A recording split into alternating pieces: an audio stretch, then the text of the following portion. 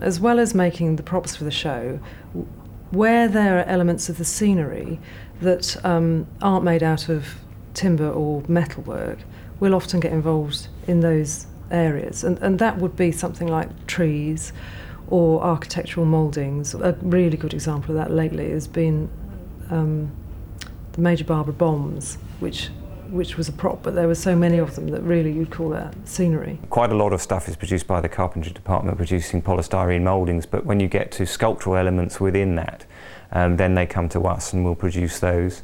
We can do that in a number of either smaller scale or really quite large scale objects. If it's a one-off, if it's a single item, then we do a straight polystyrene carve, and that will then be coated and used. Or if there's multiple objects, multiple pieces of the same object, we then make a mould, a plaster mould.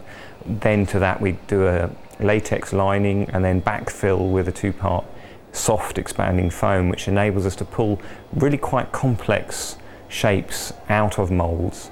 And they're quite lightweight, obviously being foam, so they can then be easily glued to set panels and hoisted quite high up in the air with safety, so they're not going to fall off onto anybody, and they don't weigh a lot, so if they're flying that particular piece out, they don't add substantially to the weight. We could produce 3 of those quickly and economically, and they were lightweight, so they're very high up on the set, and it doesn't produce a load onto the set.